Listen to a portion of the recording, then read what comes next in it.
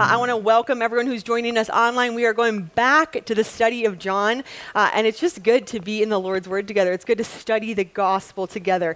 Every week, we do an offering here at Women's Bible Study. We just pass around a little envelope. There is no obligation to give it all. All the money goes towards our tech, our books, our childcare, but again, it's an optional donation. If you want to give, you can. Another thing cool coming up, we have baptisms coming up. Woohoo! So if you have decided to follow Jesus, maybe yesterday or maybe years ago, and you've never been baptized, the Lord says the first thing you're to do is to get baptized, to declare publicly, I believe in Jesus. And so if you've never been baptized and have an interest in that, we have a class coming up this Sunday at 1 o'clock in room 100, which you probably don't know where that is. It's in the South Sanctuary. Somebody will be over there to direct you. But this is our class to learn what baptism is, and then we'll do the actual baptisms on February 11th and 12th. So if you or a loved one have never been baptized, want to extend that offer to you. And last but not least, we have our women's conference coming up. Look at how pretty that design is. Don't you just want to go now? The conference theme, the little birdies, the conference theme is Unleash, and we're going to talk about what it means to unleash the power of the Holy Spirit, what that does for our lives, and how it changes everything. So you don't want to miss it. It's going to be March 24th and 25th. It's a Friday night and a Saturday morning. We're going to have an awesome time worshiping together, gathering together. Last year, I think we had close to 600 people. We packed out the campus, and so we invite you to come. We invite you to bring a friend. This is a time we believe that Jesus wants to speak to us and meet with us. So put it on your calendars. 24th and 25th registration will open next week. So get your gal pal or your mom or your cousin, whoever you want, bring your people and come together because it's a fun opportunity to grow in Christ. Juntos, which is Spanish for together. And last but not least, we have a prayer walk happening. We have a bunch of different prayer groups available for you, and one of them is a walking prayer group that's going to meet at 12 o'clock after every Wednesday of Bible study. So for the next 7 weeks, if you're somebody that's like, I want to pray, I want to walk the neighborhood, Tanya is going to be leading that group, and I think they're meeting on the stairs of the church. So 12 o'clock, if that's something you're interested in, or maybe you've never done a prayer walk, and you're like, what's that about? We walk and pray over the neighborhood and share prayer requests with the team that walks. So if that's you, if you're interested, you brought your walking shoes at 12 o'clock, and if you want to join next week, it'll be meeting over there at 12 o'clock too. So, all right, friends, you ready? Woohoo!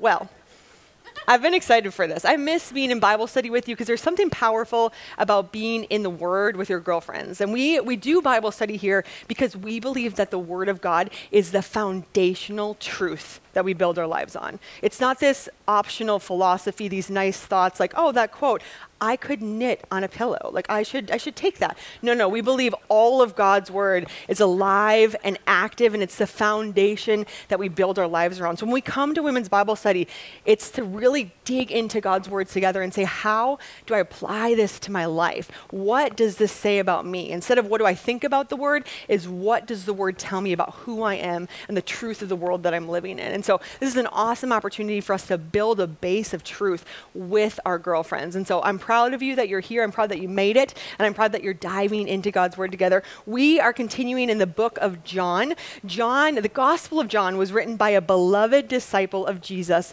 who really had walked with Jesus and knew Jesus and was transformed by Jesus. So we study the gospel, we study the word of God because it transforms our lives too. And John does such a good job of giving us illustrations of who Jesus was and the power that he possessed that is the same for us today, because Jesus is the same yesterday, today, and tomorrow. So we enter this book expectant of God, what are you going to do in us? We also, this session, we're doing kind of the same thing as last time.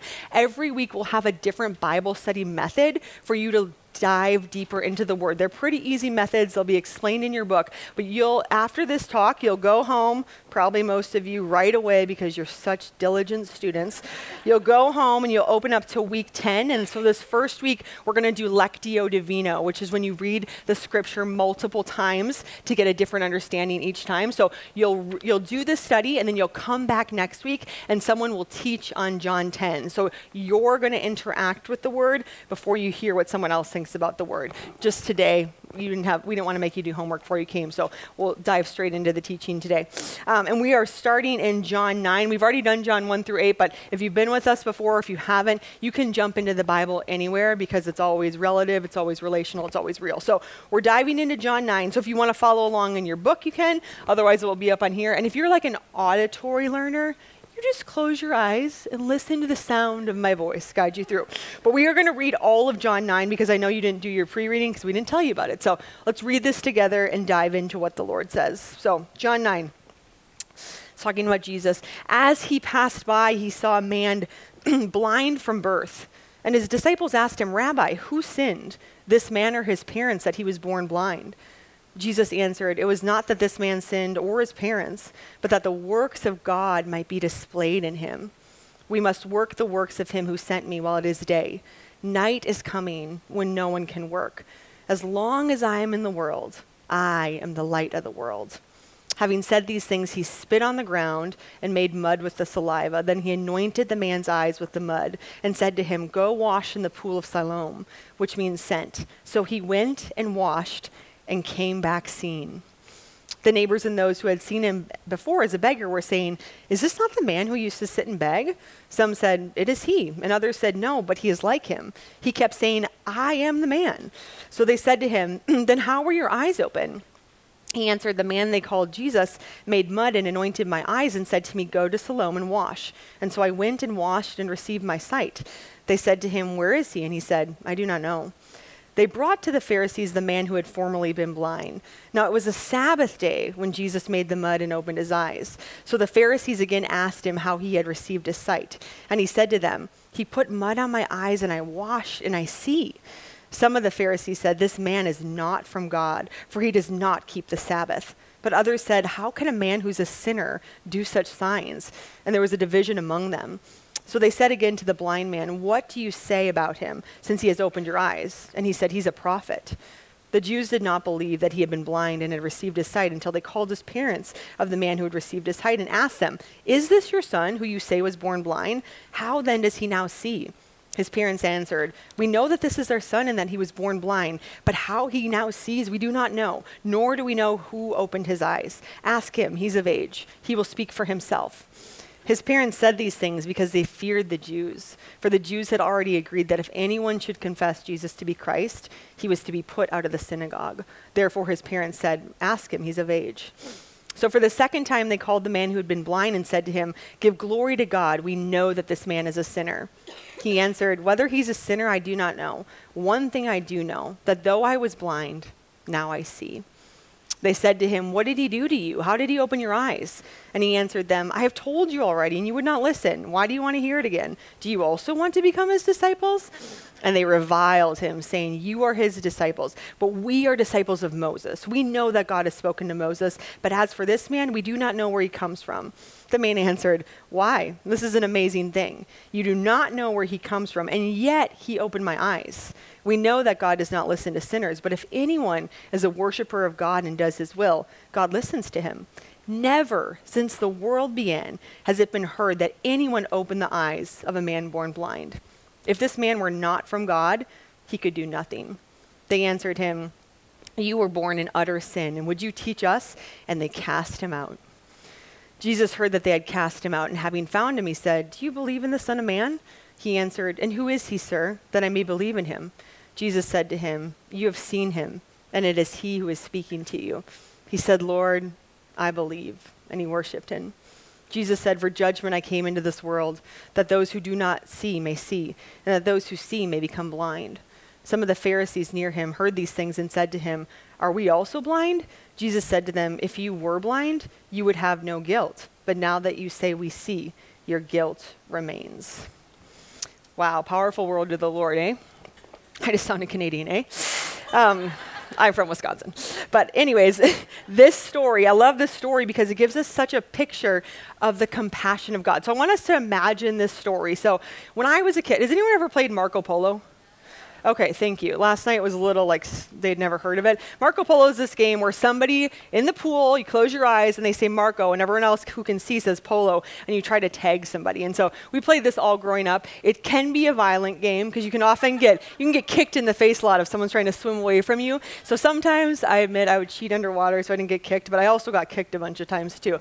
But you really try to find your friends in the dark and tag somebody. So I grew up playing this, and then in second grade, I learned about Helen Keller. We studied her life and her story. It was the first time it hit me that people are born blind and actually can't see and live in darkness. And so I remember I heard her story. I went home that day and I decided to do a little experiment of my own because it really fascinated me. How can people live and not see? And so I put on a blindfold and I think I put in like little earplugs, and I wanted to experience what it felt like to live in utter silence and utter darkness. And I remember, I don't think anybody was home. I remember trying to go around the house and I was so scared. I was so scared to fall down the steps, to stub my toe, and everything seemed foreign and scary and hard. And I tried to imagine a life that way. I tried to imagine what it would actually be like if I didn't have the privilege of taking the blindfold off, if I actually could not see, if I actually could not fathom what was happening around me. And so here we enter the story. Jesus passes a man who's begging. He's probably been begging his whole life. And Jesus sees him and he knows that he's been born blind since birth. And Jesus has compassion on him. And right away, his disciples ask him, whose sin was this? Whose fault is this? Was it his or his parents? I think it's really easy. We can often decide when something's hard in our life, what did I do wrong? Why me, Lord? Why am I going through this? Whose fault is this? Did somebody else sin? Did I sin?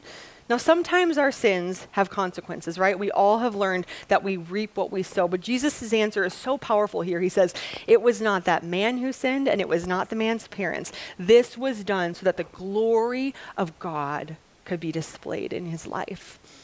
And I wonder how many of us are going through circumstances right now that feel like, why me? Oh, what did I do wrong, God?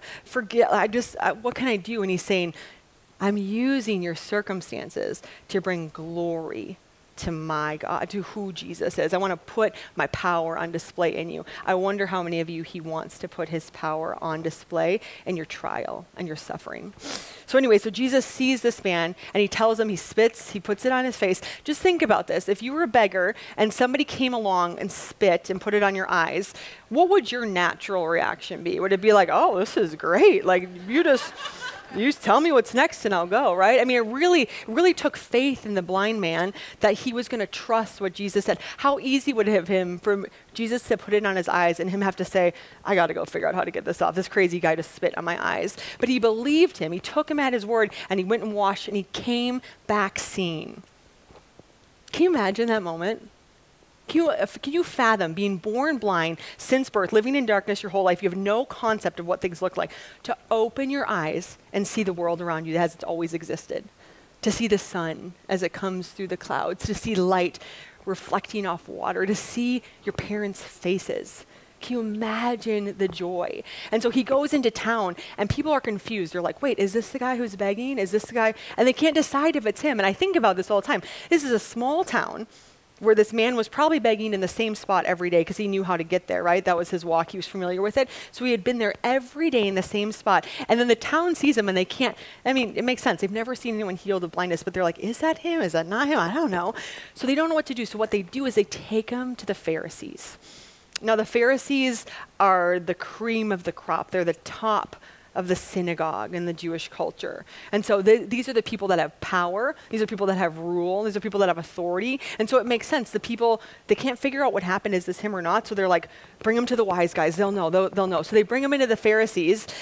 Now the Pharisees, they have a lot of control and they have a lot of power and they're what we call legalistic. They hold to the law and they lord it over people. They think they're better than others because they follow and they're kind of in control of the town. And word's gotten out about Jesus, that he is the Messiah, that he's the king.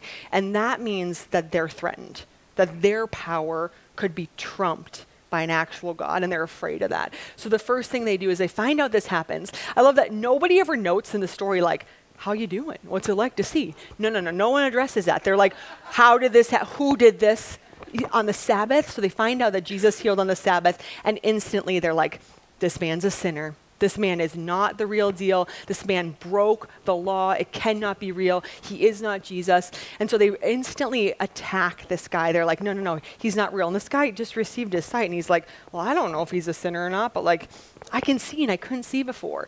And so now word's getting out around town and the Pharisees are afraid. They're afraid that they are going to lose their power and their control to a higher God, to the actual God. And so they call the man's parents and they say, is this him? Was he actually born blind? I think this is so telling especially when we read it from our own vantage point. If any of you are parents, can you imagine your child being born blind and your kid never getting to experience what the world looks like, what it feels like, the security of just having eyesight to study, to learn, to get a job. And your son, who was born blind, comes to you and now he sees. And your first reaction is to deny whoever your son says did this because you're so afraid of what the Pharisees will do to you. This is the kind of power that the Pharisees wielded over the community. And they had said, if anyone declares that Jesus Christ is Lord, you'll be cast out of the synagogue. Now, for us in modern day, it's kind of like, all right, I'm kicked out of CA. Like, I'll go down the street to Eagle Rock Baptist. It's not a big deal. Like, okay, maybe I'll come back in 2 years and I'll forget it. No. It's not the way it was. The synagogue was the center of life. It was your everything. It was your social network, your community, your people. And so the parents are so afraid of what's happened to their son, they don't want to get kicked out at any cost. So they're like, ask him, I don't know. I just think of that as a parent, that your son is now seen, and the first thing you do is you throw him under the bus and say, cast him out, not us. That's how afraid they were of the Pharisees. That's how much power, the religious authority and control they had over the people. And Jesus is coming to dismantle that system and saying, I am the truth. I am the way. I'm freedom. I'm love. I'm forgiveness. I'm not the law and power and control. And so the parents go away and they call this man back a second time and they say, okay, tell us again. And now he's getting annoyed. He's like, let me go. I got stuff to see. I've been not seen for a while. But he says, I already told you, like, do you want to believe in him too? And they get all mad at him. They throw insults and then they end up casting him out. Sometimes when we come to know Jesus and we follow him, there are consequences. There's a cost to following Jesus. And so he's cast out of the synagogue, he's cast out of his community, and Jesus goes and finds him, and Jesus shares who he is. Do you believe in the Son of Man? And he says, no, I don't. Tell me who it is so I can believe. He gives him a choice. He says, I've healed you physically, now you get to choose if you will see in the spiritual realm what is true and what's not. And so he says, I am the Son of Man. I am Jesus the Messiah. Do you believe? And he believes in him and he worships, and it changes everything about the rest of his life. We have that same opportunity today. We have that same opportunity every day. So there's a few invitations I see in this passage that I want to invite us into today. So if you're taking notes, you can. The first invitation I see out of this story is that you and I are invited to live in the light. You and I are invited to live in the light. You see, we are all born spiritually blind. We all come into this world and we're all looking for the truth. We're all looking for the way. We come into this world and this world tells us all these different things that we need to do and to be. And so what you and I end up doing until we find Jesus is we end up trying to figure out what the world's about and why we're here and what our purpose is and what's the meaning and why am I going through this. And so we spend a lot of time, at least I did in my early years, just kind of groping in the darkness of who am I? What am I doing? What's the point? Should I chase popularity? Should I chase money? I think people like me if I do this. People don't like me if I do this. What do I cling on to? Who am I? What's my identity? Until we know Jesus, we live blind. We live in the dark. We live uncertain of who we are and where we're going. And Jesus says, I am the light of the world. I am the truth. You don't have to walk in darkness. Once you know me, once you see me, I will give you life. And I wonder today, if any of us are walking in darkness, if any of us are walking along unfamiliar paths, if we're going through trials and tribulations and struggles, and we're living kind of encaved in ourselves. We're afraid of exposing what's deep inside of us, maybe our secrets, our addictions, our problems, our past, our traumas. We're just trying to keep it in the darkness so that nobody else sees it. And Jesus says, no, that's why I came. I came to bring light into your darkness. I didn't come for you to fix your darkness. I didn't come for you to hide it from me or others. I came to bring my light into your darkness to set you free. Jesus invites us to live in the light because he is the light and he's healing. And he says you don't need to walk in darkness anymore. There's no condemnation for those who are in Jesus. I forgive your sins. So no longer do you need to hide and pretend and cover up and try to fix it yourself or try to control it like the Pharisees do. He says, come to me. I am the light of the world. There's a passage that I think explains this really well. 1 John 1, 5 through 10 says this. This is the message we heard from Jesus and now declare to you. God is light, and there is no darkness in him at all. So we are lying if we say that we have fellowship with God, but go on living in spiritual darkness. We are not practicing the truth. But if we are living in the light, as God is in the light, then we have fellowship with each other, and the blood of Jesus, his Son, cleanses us from all sin. If we claim we have no sin, we're only fooling ourselves and not living in the truth. But if we confess our sins to him, he is faithful and just to forgive us our sins and to cleanse us from all wickedness. If we claimed we have not sinned, we are calling God a liar and showing that his word has no place in our hearts. What God's inviting us into is an honest reality check. Are you going to be real with me? Do you trust me enough to love you in all of your brokenness? The Bible says, for God so loved the world that they sent his only Son to forgive us our sins. Jesus says, do you believe that? Or are you going to spend the rest of your life trying to be better, trying to find your own way, trying to prove that you can do it on your own? All you need to do is you need to come to me and you need to receive my light, and it will heal you. It'll make you new. It'll set you free. It'll give you hope beyond anything you've ever imagined. Jesus invites us to take off the blindfolds, to look at ourselves truthfully and say, hey, I got some brokenness in me. There's some things that are messed up, either from my past, from my origin of birth. I desire other things instead of you, God. I confess that. I want you more than I want anything else. And Jesus says when we're honest, when we confess our sins, when we're in the light, that's where the light of God comes into us, and he forgives us our sins and cleanses us and allows us to live in fellowship with you, with him. So my question for you today is there any areas of darkness that the enemy has gotten in and has made you afraid? If anyone knew this about me, if I told anybody, if I stopped doing this, I would die.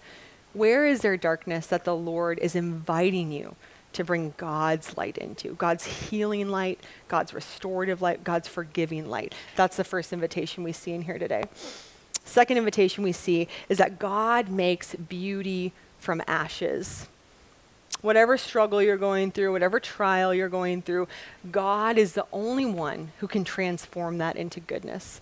I think of this man born blind since birth, who his disciples had probably passed before, if this is a town or village that they frequented, who had seen him, and God saw him in his need. He saw him in his place of great pain. He saw him in his handicap. He saw him in his weakness and vulnerability, and that's where God chose to come in and enter. And so often, I think in churches we can be told that we got to make ourselves right and then God will love us. If we just stop doing this and start doing this, we present ourselves right, then God will love me and I will be filled. And that's anything but the truth. God loved us while we were still sinners. God loves us in our brokenness and our mess, and he wants to take that mess and turn it into something new. Maybe you've heard this before. Our mess in Christ becomes our message. And our test in Christ becomes our testimony. God wants to take what is hard in you and make something good out of it. Isaiah 61:3 is a great picture of this. This is the scroll that Jesus ends up reading. But this is the prophecy of what Jesus is going to come and fulfill. So this is Isaiah prophesying, and I think in Luke, Jesus comes and reads this. It says, "The Spirit of the Sovereign Lord is on me, because the Lord has anointed me to proclaim good news to the poor. He has sent me to bind up the brokenhearted, to proclaim freedom for the captives and release from darkness for the prisoners, to proclaim the year of the Lord's favor and the day of vengeance of our God, to comfort all who mourn and provide for those who grieve in Zion, to bestow on them a crown of beauty instead of ashes, the oil of joy instead of mourning, and a garment of praise instead of a spirit of despair. They will be called oaks of righteousness, a planting of the Lord for the display of his splendor." Where do you need the Lord to turn your mourning into joy? Where do you need him to bring a spirit of despair and replace it with a garment of praise? Where do you need beauty where there feels like only ashes? This is what Jesus does, and only Jesus can do this. The invitation is there for us. What ashes do you need to give to the Lord and ask him to bring beauty out of? Because only Jesus can do that. And Jesus is in the business of restoring, transforming, and making all things new. The third thing I see in this passage for us is that our hope is in Jesus. We can be tempted in life to trust, I think, a lot of other things. If you've looked around our culture lately, it's very shiny. There's a lot of things that look really good and really promising. I've shared this before, but just because it's my struggle, I'll share it again. I am addicted to Pinterest, and I've recently deleted it off my phone because I'm like, 2023, new year. But Pinterest has all these beautiful ideas and suggestions and crafts. And when I scroll through there, the more I scroll through there, the more I start to want. The more I start to think, oh, if only my house looked like that. Oh, if only I could afford that product. Oh, if only I could take those kind of vacations. Oh, if only I looked like that. The world is constantly selling us things that says, if you buy this, oh, you'll be so happy. Oh, just put your hope in this new exercise program. It's everything. Oh, if only you fill in the blank. If only I had a husband like that. If only my kids performed like that. If only we had a vacation house like that. If only I drove that car. If only my boss treated me like that. If only I made this much, right? The world is constantly spinning false stories of what hope is. And why we study the Bible is to come back to the truth that our hope is only in Jesus. At the end of the day, Jesus is the only one who can cleanse us from our sins, who can give us new life, who can take a broken heart and make it whole again, who can reconcile relationships we never thought would be possible to reconcile.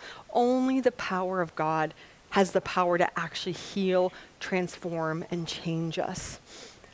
There's a beautiful verse in Psalm 146, 5-8. It says, "Blessed are those whose help is in the God of Jacob, whose hope is in the Lord their God. He is the maker of heaven and earth, the sea and everything in them. He remains faithful forever.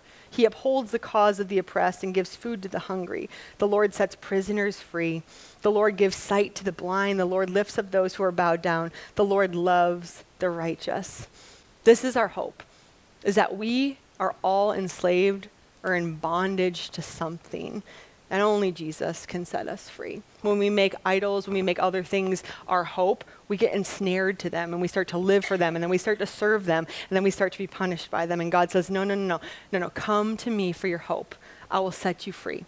I will open your eyes to the truth, and you will live in righteousness. God offers true hope. I don't know where you are, and I don't know your story, and I don't know what your 2023 goals are, but I do know that there is a deep desire in every single human heart for real hope.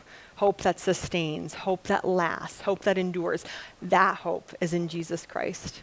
So if you don't know it, you can know it today, that Jesus is the hope of the world, that he's the only one that can make us new. And the last thing I see in this that I love is just the truth that we're saved by grace and not our own doing. I think this story just exemplifies this so well. Here's this man, he's blind. He's just sitting on the side of the road. He's not doing anything. He's begging. He's not trying to earn God's favor. He's not trying to be enough. He's not trying to cover up. He's simply sitting there, and the grace of the Lord extends to him and says, I want to heal you. I love you. I'm coming after you. I want to make your life different. God's grace is what saves us at the end of the day. Ephesians 2:8-9 says, "By grace you have been saved through faith. And this is not your own doing. It's the gift of God, not a result of works, so that no one may boast." You see, the Pharisees thought that they could earn God's favor by following the law. And because of that, they became prideful, and they became hard-hearted, and they lost touch of God. In essence, they became blind in their pride, thinking that they could do it on their own. And here Jesus shows up, heals somebody in their midst, and they're so prideful at this point that they miss it. They become blind to what Jesus is doing among them, who Jesus is. Jesus says it's by grace. It's a gift. I give you myself in exchange for yourself. I take your sins, and instead I give you love and forgiveness back. It's an exchange, and it's not an even exchange. We come up on the better end of this, but it's not based on what we do. It's not based on how hard we work. It's not, Coley, I came to every Bible study session for the last 10 years. I've earned God's love. No. That's not how it works in God's economy and kingdom. God says, I loved you from the second you were born. I've pursued you every single day of your life. And for you to receive me, all you need to do is believe in me, is to invite me in. The blind man came back to Jesus, and Jesus says, do you want to believe? And he said, yes, tell me so that I believe. Do you believe that Jesus is the way, the truth, and the life, that he's actually enough to forgive you and to make your life new? That's the invitation. That's a choice that's laid out to all of us, and it's a choice of grace. It's not based on efforts. It's not based on works. It's based simply on grace. And so in a second, I'm going to invite Amy up here. I asked Amy to sing with us so you can hear the lyrics too. We're going to sing Amazing Grace. And what I want you to do is I want you to take this time to invite the grace of the Father to wash over you again. Some of us have sung this song our whole lives, but I want you to make it real for you today. What does it mean for you, that amazing grace? I once was lost, but now I'm found. So we're going to sing this song, and then I'm going to close this out in prayer, and then you're on your way to your groups. Thanks, Amy. Amazing grace, how sweet the sound that saved a wretch like me. I once was lost, but now I'm found. Was blind, but now I see. 'Twas grace that taught my heart to fear, and grace my fears relieved. How precious did that grace appear, the hour I first believed. My chains are gone, I've been set free. My God, my Savior, has ransomed me.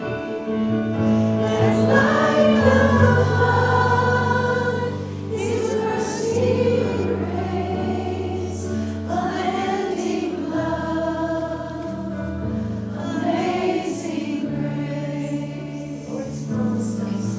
The Lord has promised good to me. His word my hope secures. He will my shield and portion be, as long as life endures. Shall soon dissolve like snow. The sun forbear to shine, but God who called me near below will be forever mine. Will you pray with me? Lord Jesus, we thank you for your amazing grace, Father. And today, God, we pray that we would walk in the light, Father.